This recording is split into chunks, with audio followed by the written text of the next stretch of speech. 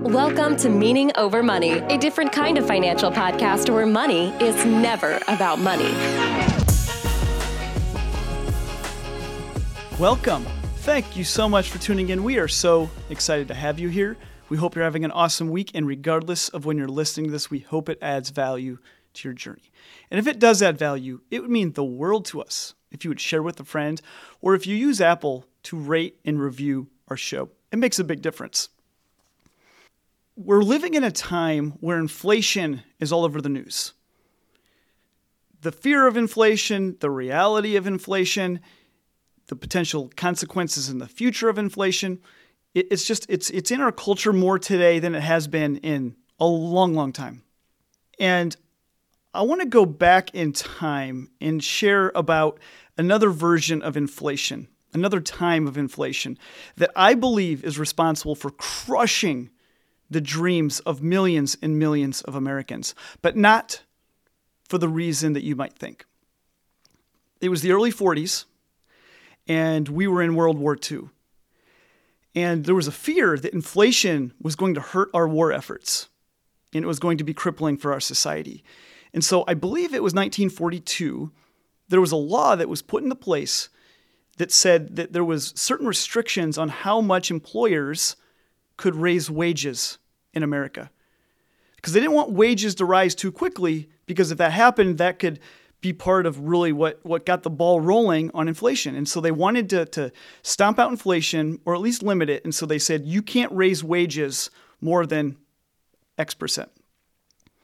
Now, I'm not an expert at this topic, so I'm not really going to dwell on the nuances of it. But something happened. Employers were trying to find good employees. They wanted to find workers. They wanted to find people that would come and work for them and serve them well and treat customers good. And they wanted to pay them, but they couldn't pay them more. And so something happened. They thought to themselves, well, if we can't pay you more, we need to give you something. And that something, for some people, ended up being healthcare. That was the birth of employers providing health insurance to their employees. And it started as, we just need to attract some people and we can't pay them more to do it. And fast forward more than 75 years. Here we are living in a society where health insurance is tied to your employer. And so I believe way back in 1942, when that happened, that was the beginning of crushing the dreams of millions of Americans nearly a century later. Why do I say that? Here's why I say that. When I ask people, and I ask people all the time, what is your dream? What are you called to do? If you could do anything, what would it be? And they share it with me. And it's amazing. It's amazing to hear some of these ideas. There are so many brilliant ideas in people's brains and in their hearts. And then my follow-up question, what's stopping you? The number one thing stopping people, no surprise, is fear. Fear is crippling to us. And we talk about fear a lot, but fear is killing people. Because it's scary. It's scary. We want comfort. We want predictability. We want to know what we're going to get. And sometimes our dreams, most of the time, our dreams don't involve certainty or clarity. But the number two answer that I receive, and I receive it over and over and over and over again, so much so that it shocked me, is I'll say, what's stopping you? Health insurance. I'm like, what? What do you mean health insurance? And they're like, I can't leave my job because I need the health insurance. And so that says a few different things. Number one, it says how tough our culture has become in connecting work with health insurance. I think it speaks to the brokenness of our entire healthcare platform. Now, if you're not in America, it's like, duh, of course. We watch it. We watch what happens, America, and watch what's playing out in our healthcare system. Sure, we're not going to get into that today. We're not about being political in this topic. That's a whole other conversation. But there's a reality. There is a reality that our healthcare is tied to our employment, and it's scary.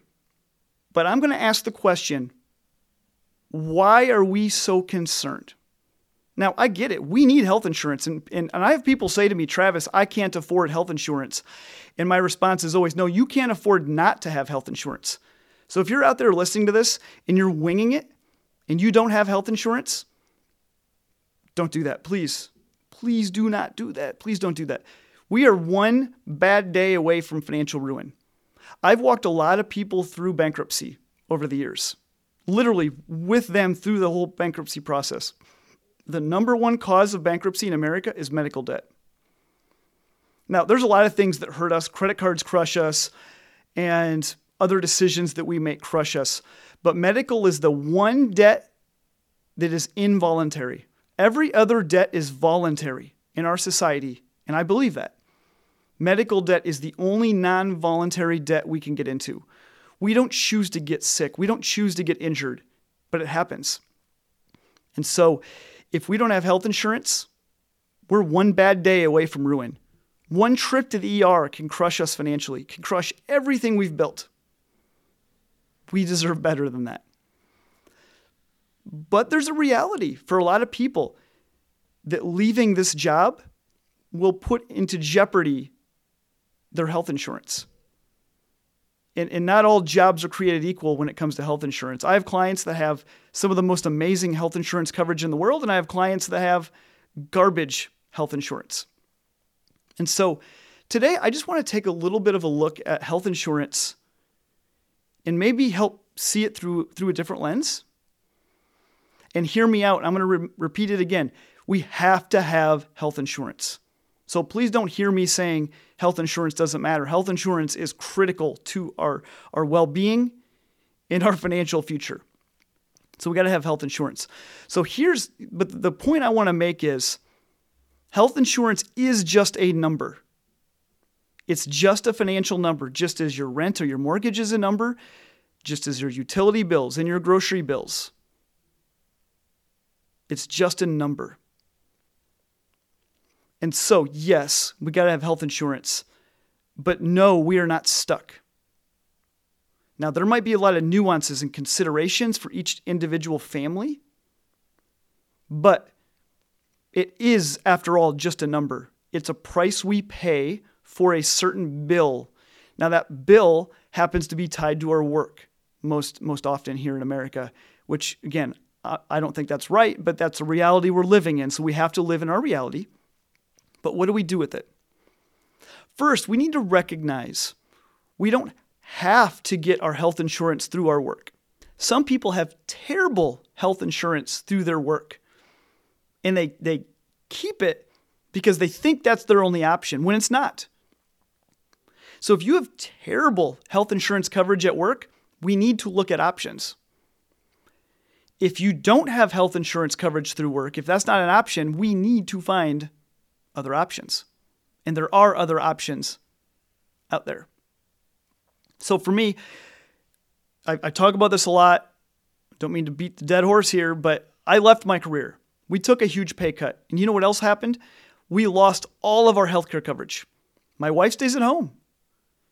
And I had pretty good healthcare coverage through my employer. I worked for a mega company that had pretty good coverage.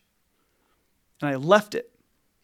That doesn't mean I don't have health care, but it would have been so easy to not leave that job because I needed health care for my family. I have 2 little boys. Like they're bound to get hurt and injured all the time.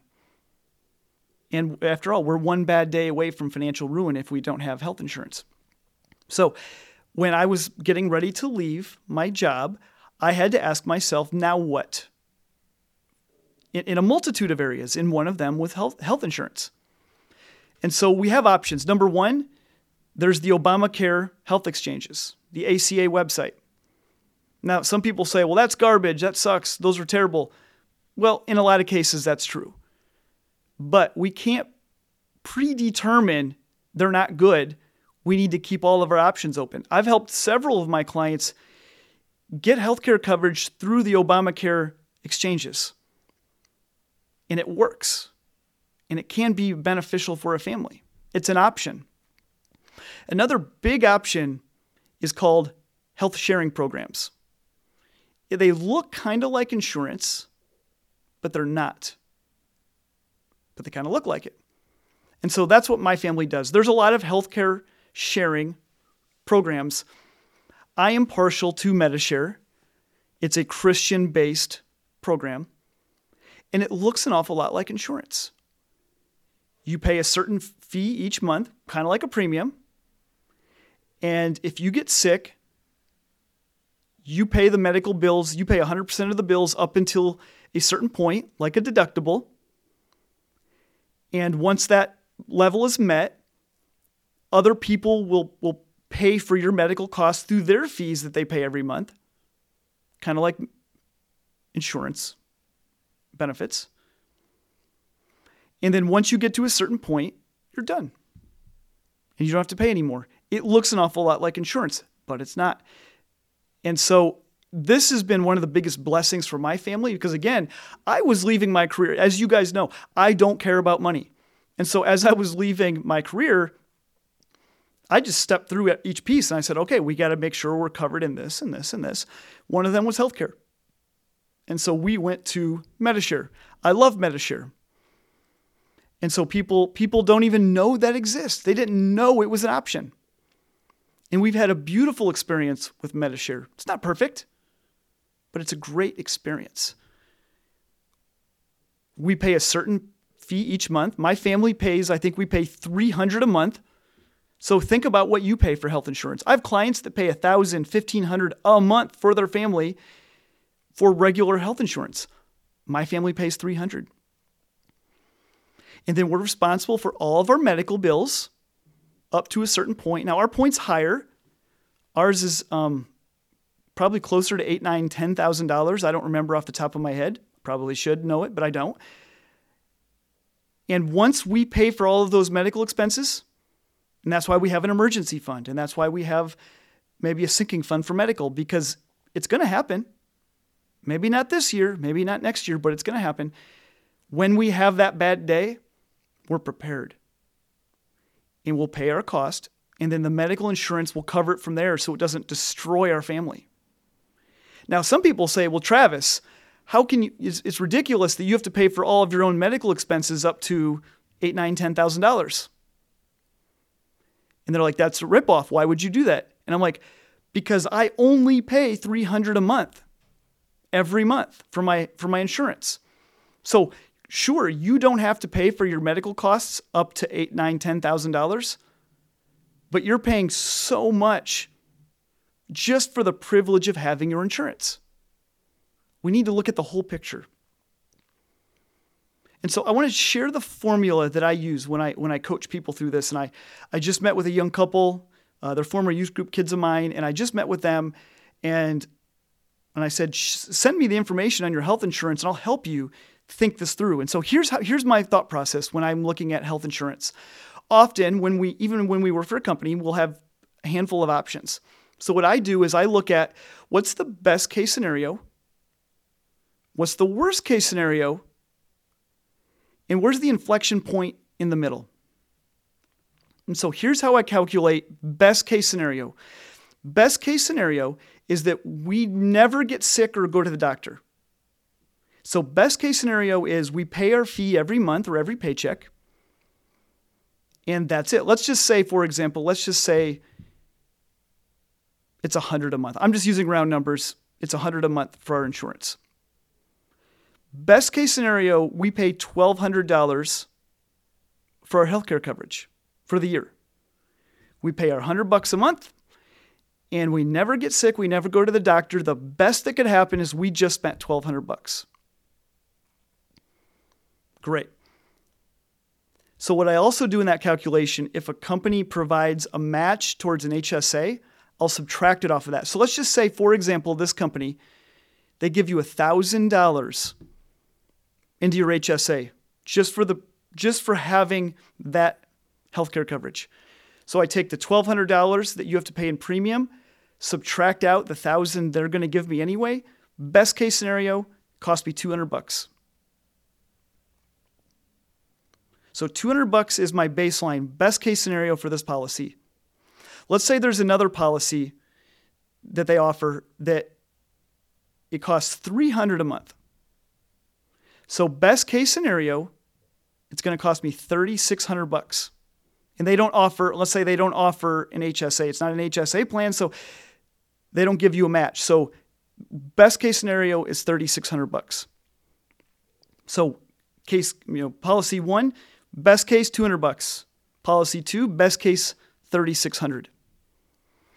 So then I look at it and say, okay, what's the worst case that can happen? So what I do for that is I look at what's your out-of-pocket max. In other words, what's the most you would have to spend out of your own pocket on medical costs before they just cap you out, before they say, okay, you've had enough, we'll take it from here.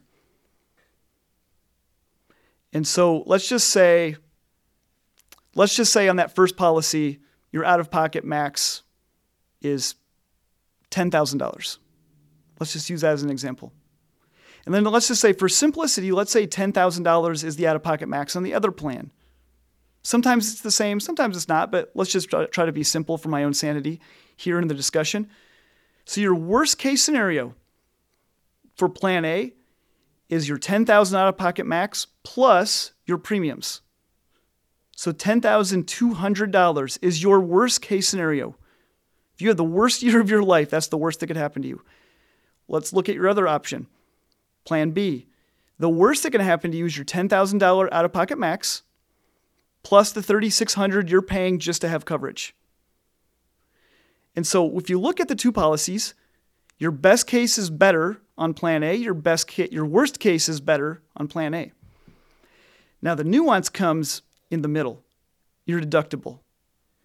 And so let's just say plan A, your deductible is high. Let's just say it's $6,000. So under plan A, you have to pay $6,000 before the insurance even kicks in. So it's good to know. Plan B, let's say your deductible is $2,000. You have to pay $2,000 before the deductible kicks in.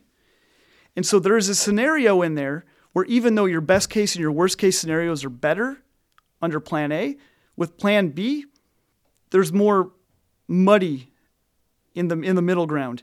If you get kind of sick, but not really, plan B could be better.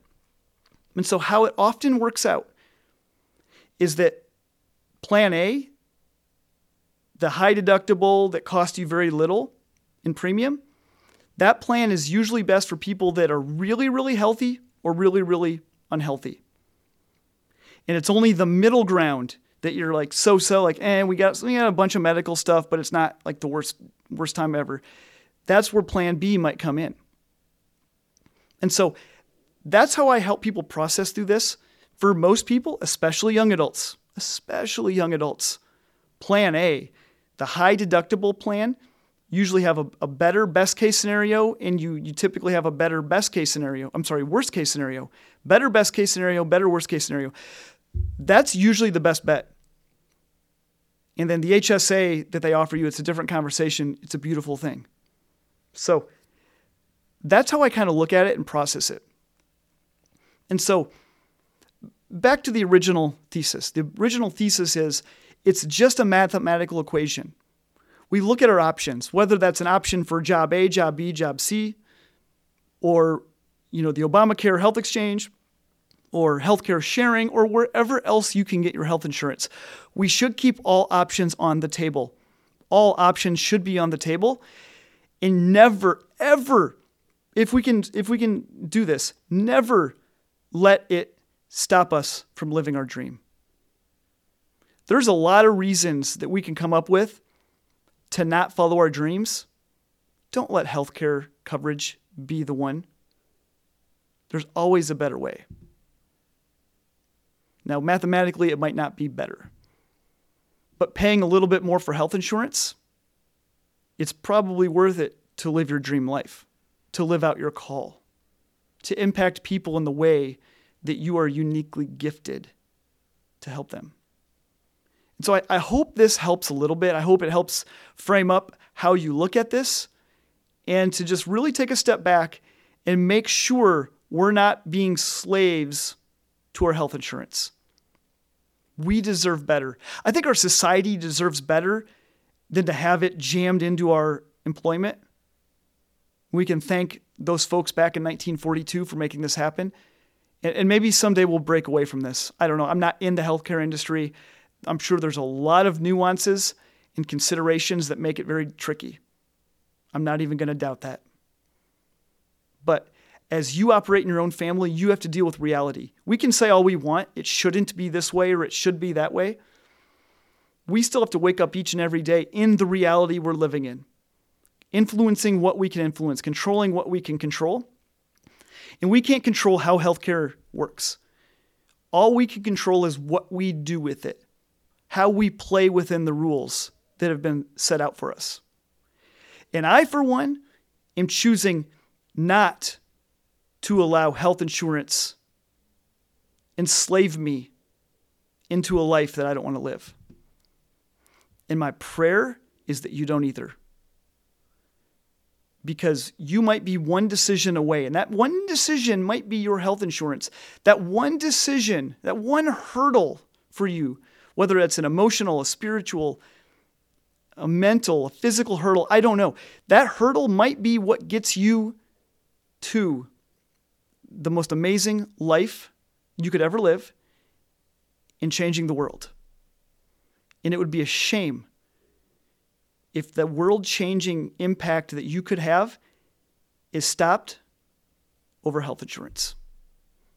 You deserve better, and we as a society deserve better because we deserve the amazing impact that you have the potential of providing. And so we would love to hear your perspective on this. We'd love to hear your feedback, your questions, criticisms. Let us know.